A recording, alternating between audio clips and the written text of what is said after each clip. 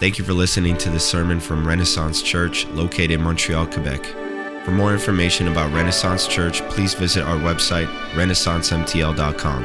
If you would like to know more about how you can partner up to see the gospel advance in Montreal, please send us an email at renaissance.mtl@gmail.com.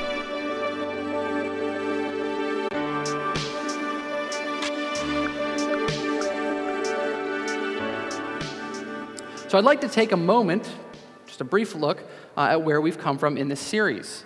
Remember, if you're here a few weeks ago, really maybe a couple months ago now, Dylan began the series in Genesis chapter 12. In Genesis chapter 12, God says, this is verses 1 through 3, "Now the Lord said to Abram, 'Go from your country and your kindred and your father's house to the land that I will show you, and I will make of you a great nation, and I will bless you and make your name great, so that you will be a blessing. I will bless those who bless you, and him who dishonors you I will curse. And in you all the families of the earth shall be blessed.'" This was the original calling for Abraham. So God called him from the land that he knew and promised that he would make of him a great nation. But there was a problem even then.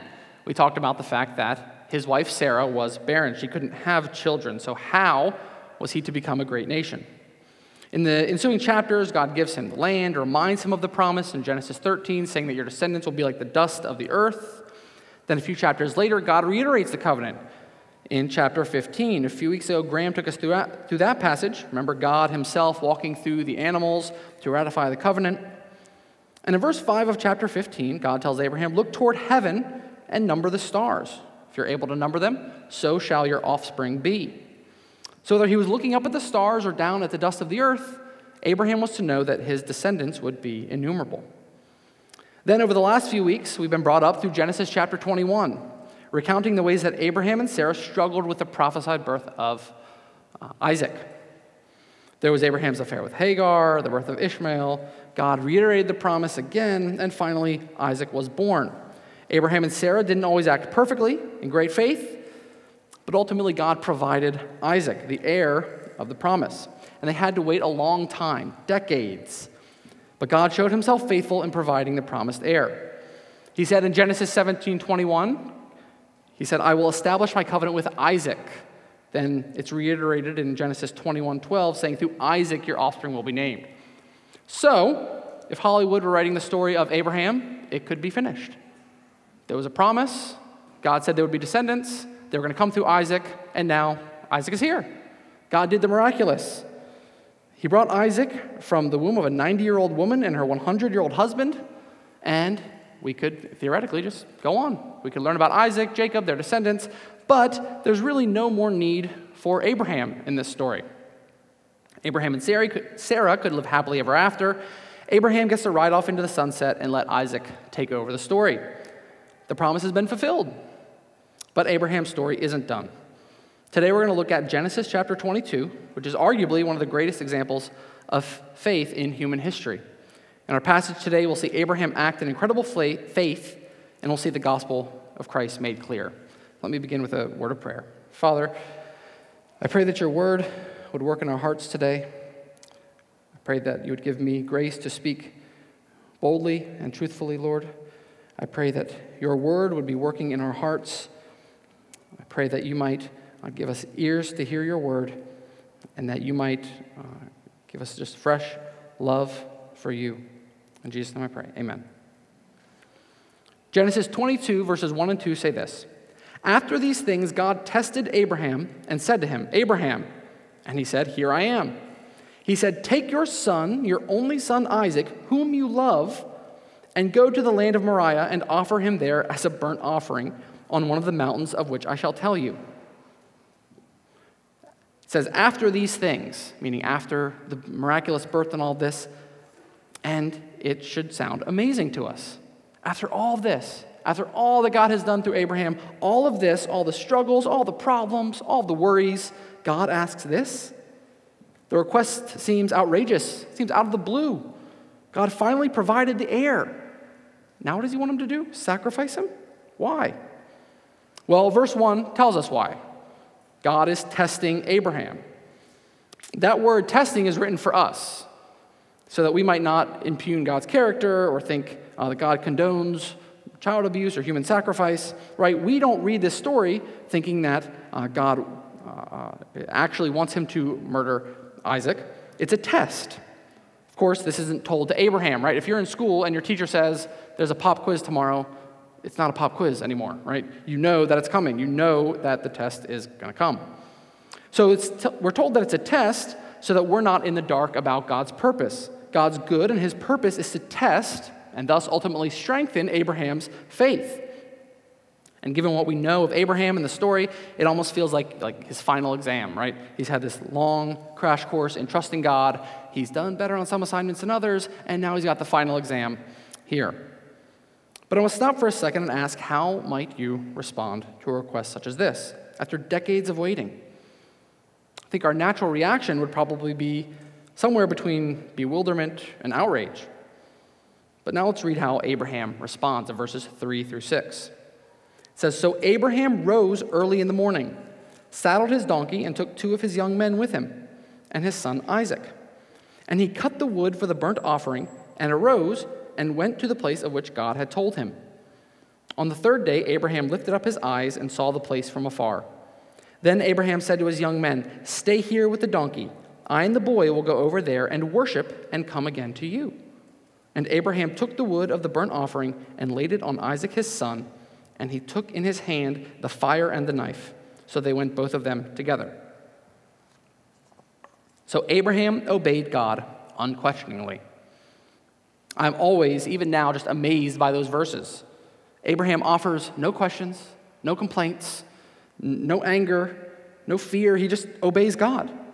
It's almost nonchalant, right? He gets this command from God, go sacrifice your son, and he just gets to work chopping up the wood, getting the donkey ready, and leaving. But to this point, Abraham had learned many lessons about faith. He'd learned that God is always to be trusted. Remember when God promised he and Sarah that they'd have a child in their old age, and Sarah laughed? Genesis 18:14, the messengers of the Lord say, "Is anything too hard for the Lord?" And Abraham had learned that no, nothing is too hard for the Lord. He learned that taking matters into your own hands is the wrong solution. So he gets up, he takes Isaac, they're on their way, and Abraham and Isaac then separate from the young men who had gone with them.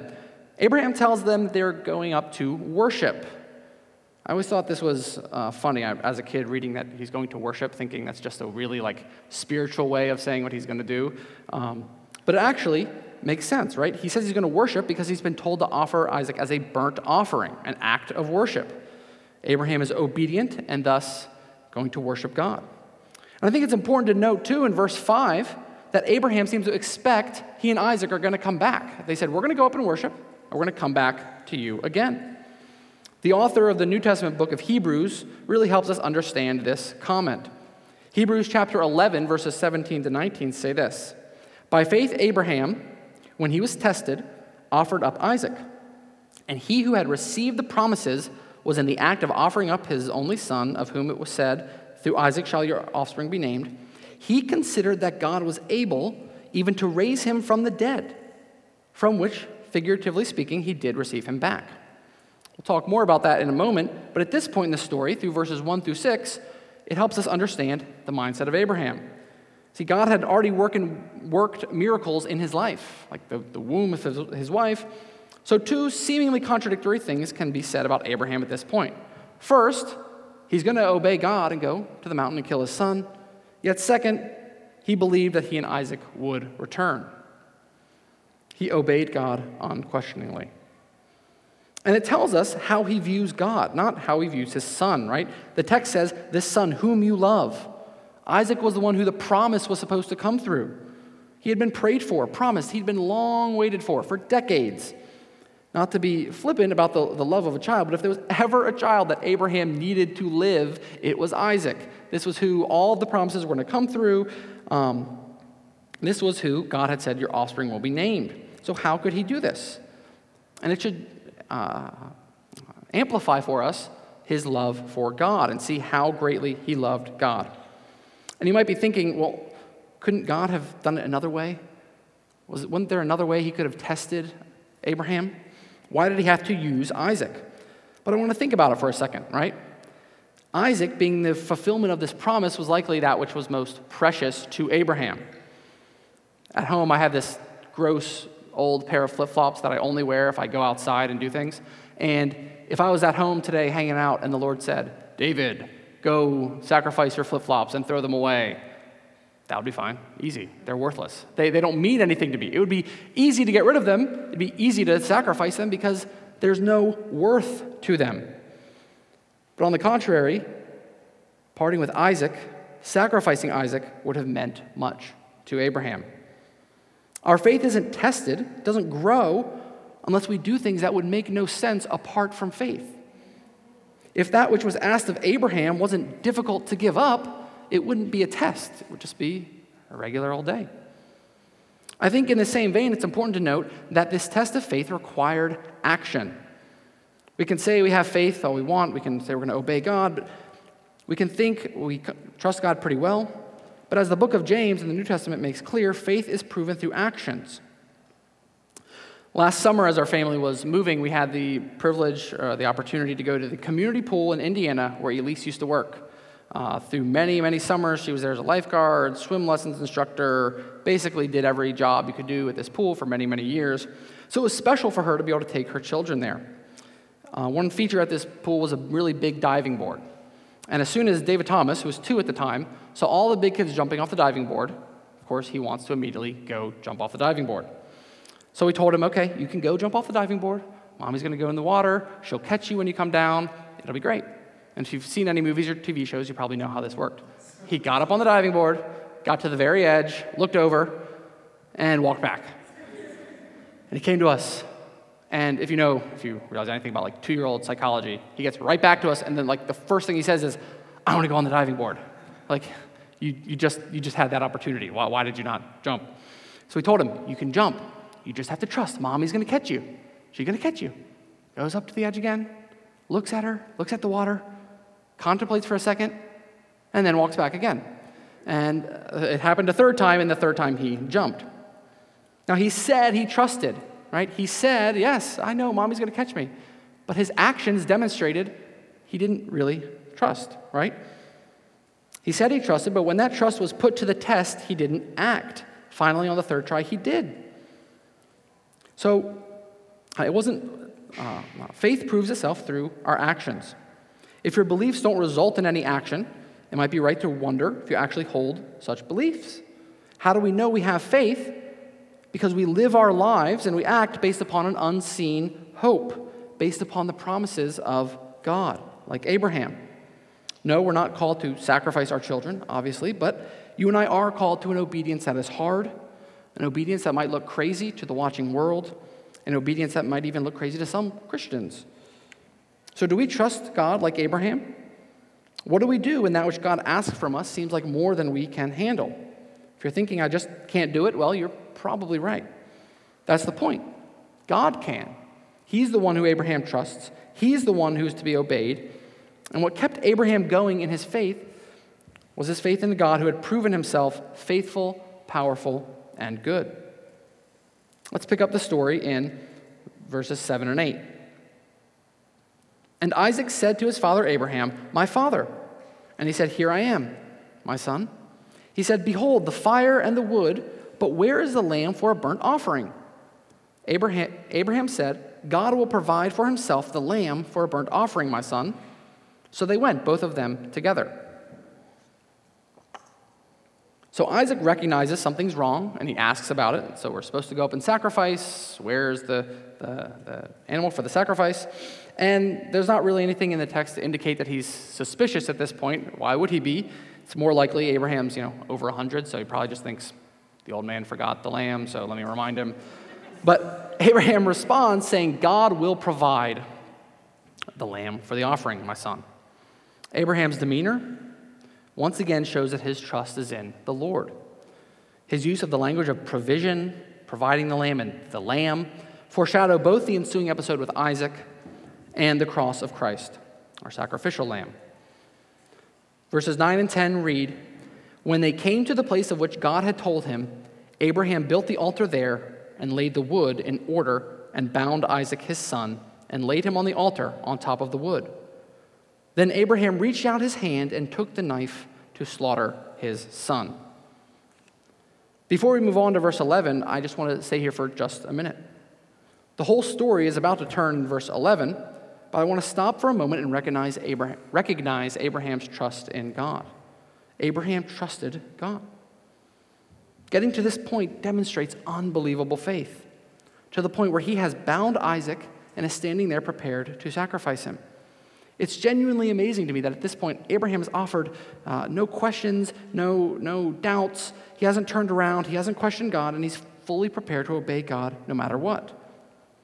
Why? He knows God is good. He has seen God's fulfillment of his promises. He has seen God do the miraculous, and therefore he acts in obedience. And again, I know it's obvious to say he trusted God. It may not seem super profound, but if we let it sit for a minute, we can think about where Abraham is right now. All that's led to this point. He was called. He was told he'd be made a great nation. He took things into his own hands with Hagar, but he was promised that through Sarah, he'd have Isaac. And finally, Isaac was there. Yet he's standing over the promised son with knife in hand, prepared for the sacrifice. To this point, he could not have possibly obeyed God anymore without actually going through with this sacrifice. He has followed God to the absolute point here, to the final moment before the sacrifice. He's obedient and he trusts God. So now let's look at verses 11 through 14. But the angel of the Lord called to him from heaven and said, "Abraham, Abraham." And he said, "Here I am." He said, "Do not lay your hand on the boy or do anything to him. For now I know that you fear God, seeing you have not withheld your son, your only son, from me." And Abraham lifted up his eyes and looked, and behold, behind him was a ram caught in a thicket by his horns. And Abraham went and took the ram and offered it up as a burnt offering instead of his son. So Abraham called that name of that place, "The Lord will provide," as it is said to this day, "On the mount of the Lord it shall be provided." God is our faithful provider. The angel stops Abraham. The angel says that now he knows Abraham fears God. Of course, God isn't gaining new knowledge here, but we do see, in a sense, that Abraham passed the test. Abraham realized that God is the ultimate prize. It says, "Seeing you have not withheld your son, your only son." Isaac, like we said earlier, is what Abraham likely would have prized the most, yet he proves here that God is his highest treasure. This passage reminds me of Jesus' words in Luke chapter 14. Luke 14:26, Jesus says, "If anyone comes to me and does not hate his own father and mother and wife and children and brothers and sisters, yes, and even his own life, he cannot be my disciple." Now, the passage isn't commanding us to hate our family, but the point is the comparison, right? The point is that our love for God ought to be so great that compared to the love of those who theoretically we love the most would look like hate, right? The idea is evident here. If your love for family is here, love for God should be ultimate. There could be nothing higher in Abraham's affections than God, not even Isaac, the promised son. Abraham demonstrates in a clear way that his love for the Lord, his obedience to God, is ultimate. His love for God surpasses that, even his love for the long-sought son, Isaac. After stopping Abraham, God provides a sacrifice, exactly what Abraham had said would happen earlier.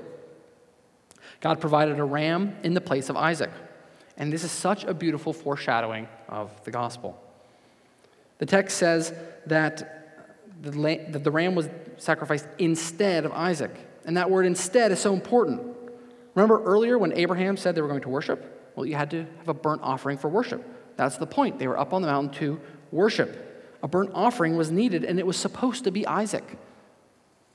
But the Lord provided a substitute. The Lord will provide. He provided a substitute of the ram instead of Isaac. That's why the mountain is called "The Lord will provide."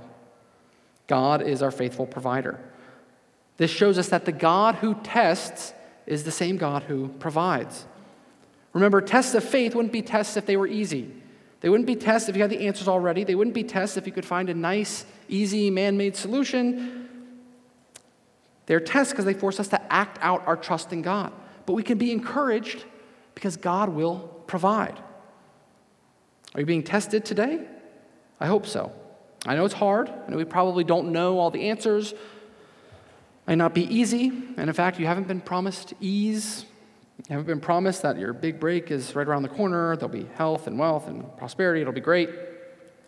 But we do know that God will provide for our needs. He'll walk with you. As you walk in faith, the Lord will provide all that you need. He is our faithful provider. In the last few verses here, verses 15 through 19, God reiterates his covenant with Abraham one more time. Let's look at those verses. And the angel of the Lord called to Abraham a second time from heaven and said, "By myself I have sworn, declares the Lord, because you have done this and have not withheld your son, your only son, I will surely bless you. And I will surely multiply your offspring as the stars of heaven and as the sand that is on the seashore. And your offspring shall possess the gate of his enemies. And in your offspring shall all the nations of the earth be blessed, because you have obeyed my voice." So Abraham returned to his young men, and they arose and went together to Beersheba, and Abraham lived at Beersheba. What an amazing, amazing section.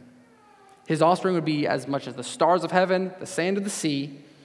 They would be at the gate of his enemies. They would be royalty. They would be a blessing to the nations. I want to note a couple things. First, in verse 16, it says, "By myself I have sworn." God is making this covenant based upon himself. Like we talked about a few weeks ago in chapter 15, God is saying this isn't based on the words of some, fickle human being, but by God himself. God is the one in control of the covenant. His word is good and it can be trusted. God is saying that his promises aren't dependent upon the fickle nature of Isaac or Jacob or anyone else, but upon himself. They depend on God, who is always dependable. It's also of note that in verses 16 and 18, Abraham's obedience is acknowledged. It says in verse 16, "Because you have done this and have not withheld your son, your only son." And in verse 18, it says, "Because you have obeyed my voice." Abraham's faith, which was worked out in obedience, is acknowledged by God. What an amazing passage and what an amazing restatement here of God's promise to him. I'd like to spend just a couple minutes now reflecting both on this passage but also on the life of Abraham as a whole as we close this series. And what an amazing testament to faith Abraham's life truly is. When we reflect, I'm amazed at the reality that Abraham didn't have all of this. He had the first 22 chapters, right? Remember in Hebrews chapter 11, we're told that he considered that God was even able to raise Isaac from the dead. But to this point, in Genesis 22, God hadn't raised anyone to life yet. Abraham had not seen a human person die and come back to life. Yet he trusted that God could resurrect. He had seen God do the miraculous. He was 100 years old, and his 90-year-old wife had a child. So he knew that God could do the miraculous, and he had faith that God would fulfill his promise. I think it's also interesting in looking back at the life of Abraham to see his life wasn't a nice, neat, linear progression of, he started here in Genesis 12 with a certain amount of faith, and it just grew nice and neat with no problems along the way. It was tested, it was tried. We read about him lying in Egypt, his affair with Hagar, but we also see God's faithfulness to the promise and his trust in the promise. One of the exciting things for me about moving from North Carolina up here to Montreal is that when I make stupid hockey analogies, I can kind of hope that people understand them. So if you're here this week in Montreal, the NHL draft happened. Any other big NHL draft folks? No? Okay, just me. Well, then I'll explain. When the NHL draft happens, if you watch it on TV, you'll see these NHL teams draft an 17 or 18-year-old kid, and you'll see some highlights, and all these experts will tell you how, this kid is the next Wayne Gretzky, or he is the next Jaromir Jagr, the next Carey Price. They're always compared to Hall of Fame hockey players. They're 18 years old. Many of them, they haven't done anything yet, but they're compared to just the greatest. And what always happens is you can look back, if you follow hockey at all, you can look back to guys on their draft day and see what the experts said, and it's almost always hilariously overblown, right?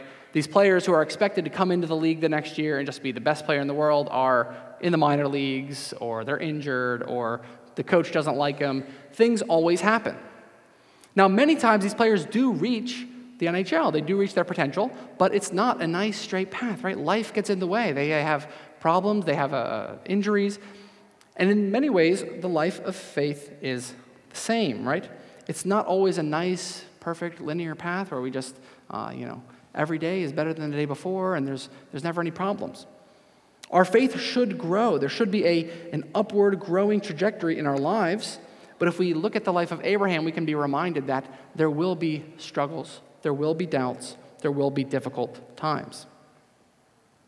And in many ways, we've come full circle in the life of Abraham.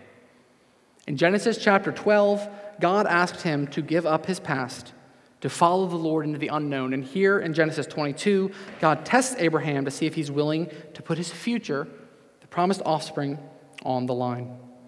And he does. He puts it all in God's hands. The hero of the story isn't Abraham, it's God. God made the covenant. God provided for the covenant. God swore by his own name, and God faithfully provided for Abraham and Isaac. The mountain on Genesis 22 is called "The Lord Will Provide." It's not called "Abraham did a good job." It's not called "The Unlucky Ram." It's not called "That was a close call for Isaac." It's called "The Lord Will Provide." And just like Abraham did not withhold his one and only son, God the Father did the same. John 3:16 tells us, "For God so loved the world that he gave his one and only Son, that whosoever believes in him will not perish but have eternal life." His one and only Son. And as we close, I want to look back for a moment at Genesis 22:13, at the ram caught there in the thicket. It says, "And Abraham went and took the ram and offered it up as a burnt offering instead of Isaac." Instead of Isaac. As I've already said, that word "instead" is so important. It indicates that Isaac was the one who was supposed to be sacrificed, but God provided a substitute. God provided something in the place of Isaac. We've talked a lot in this series about God's promises to Abraham, but I want to ask you about God's promises to you. What has God promised you? What has the faithful, providing God of the universe promised to you and I? Well, he's promised that you and me, sinners, can be right with God through Jesus Christ. Sinners. We are sinners who deserve death, sinners who deserve God's wrath. Romans 6 tells us, right, the wages of sin is death, so that's what we deserve. On our own, we can't escape that fate. On our own, there's nothing we can do. We need something to be provided for us. So it's so beautiful to see here that the Lord provides. He is the faithful provider. He has provided a way for us in Jesus Christ, who died the death that we deserve, and we can be forgiven through him. We can have a relationship with the God of the universe. Like the ram that was sacrificed instead of Isaac, Jesus took on the punishment of sin instead of us. We must demonstrate faith in him. We must have the same faith as Abraham.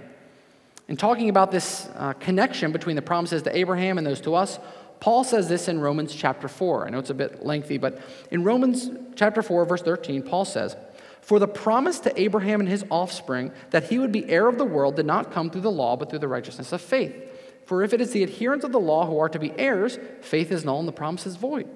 For the law brings wrath, but where there is no law, there is no transgression." He's just talking here about the later Mosaic law, but the idea is all that served to do was show us that we're sinful and that the promise to Abraham was still in effect.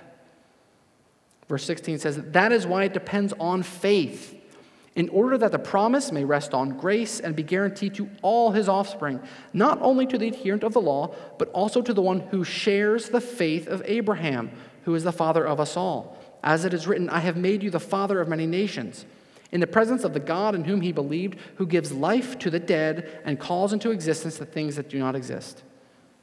In hope he believed against hope, that he should become the father of many nations. As he had been told, so shall your offspring be. He did not weaken in faith when he considered his own body, which was as good as dead, since he was about 100 years old, or when he considered the barrenness of Sarah's womb. No unbelief made him waver concerning the promise of God, but he grew strong in his faith as he gave glory to God, fully convinced that God was able to do what he had promised. That is why his faith was counted to him as righteousness. But the words 'it was counted to him' were not written for his sake alone, but for ours also.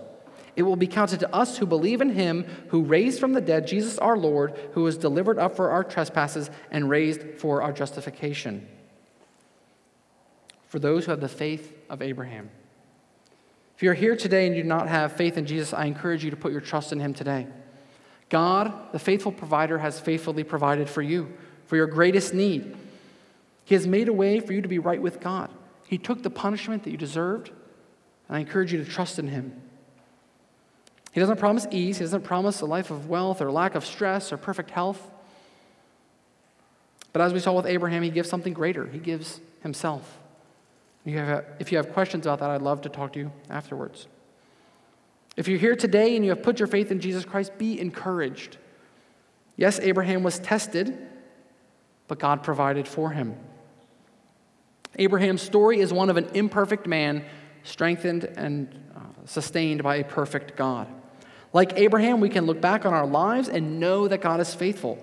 We can know that he can do the impossible. We can have faith that he will watch over us. This gospel message that we are sinners in need of a Savior, that Jesus took God's wrath in our place, that he resurrected, that we can be right with God through faith, is not a message that we move on from or put behind us, right? It's a message that we must be reminded of daily. Each day we must look to put away our sin and put our faith in Christ. We must be prepared to obey our Lord each day, even when that obedience looks crazy and it's difficult. We must be reminded that this God who has been faithful to provide for us in the past will be faithful to provide for us in the future.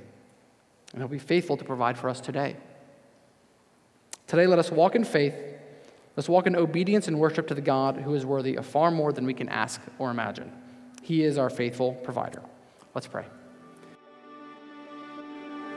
Thank you for listening to the sermon from Renaissance Church. If you have any questions about the sermon or would like to know more, please feel free to contact us by email at renaissance.mtl@gmail.com or reach out to us on social media. It's our passion to love Jesus, love each other, and love our world.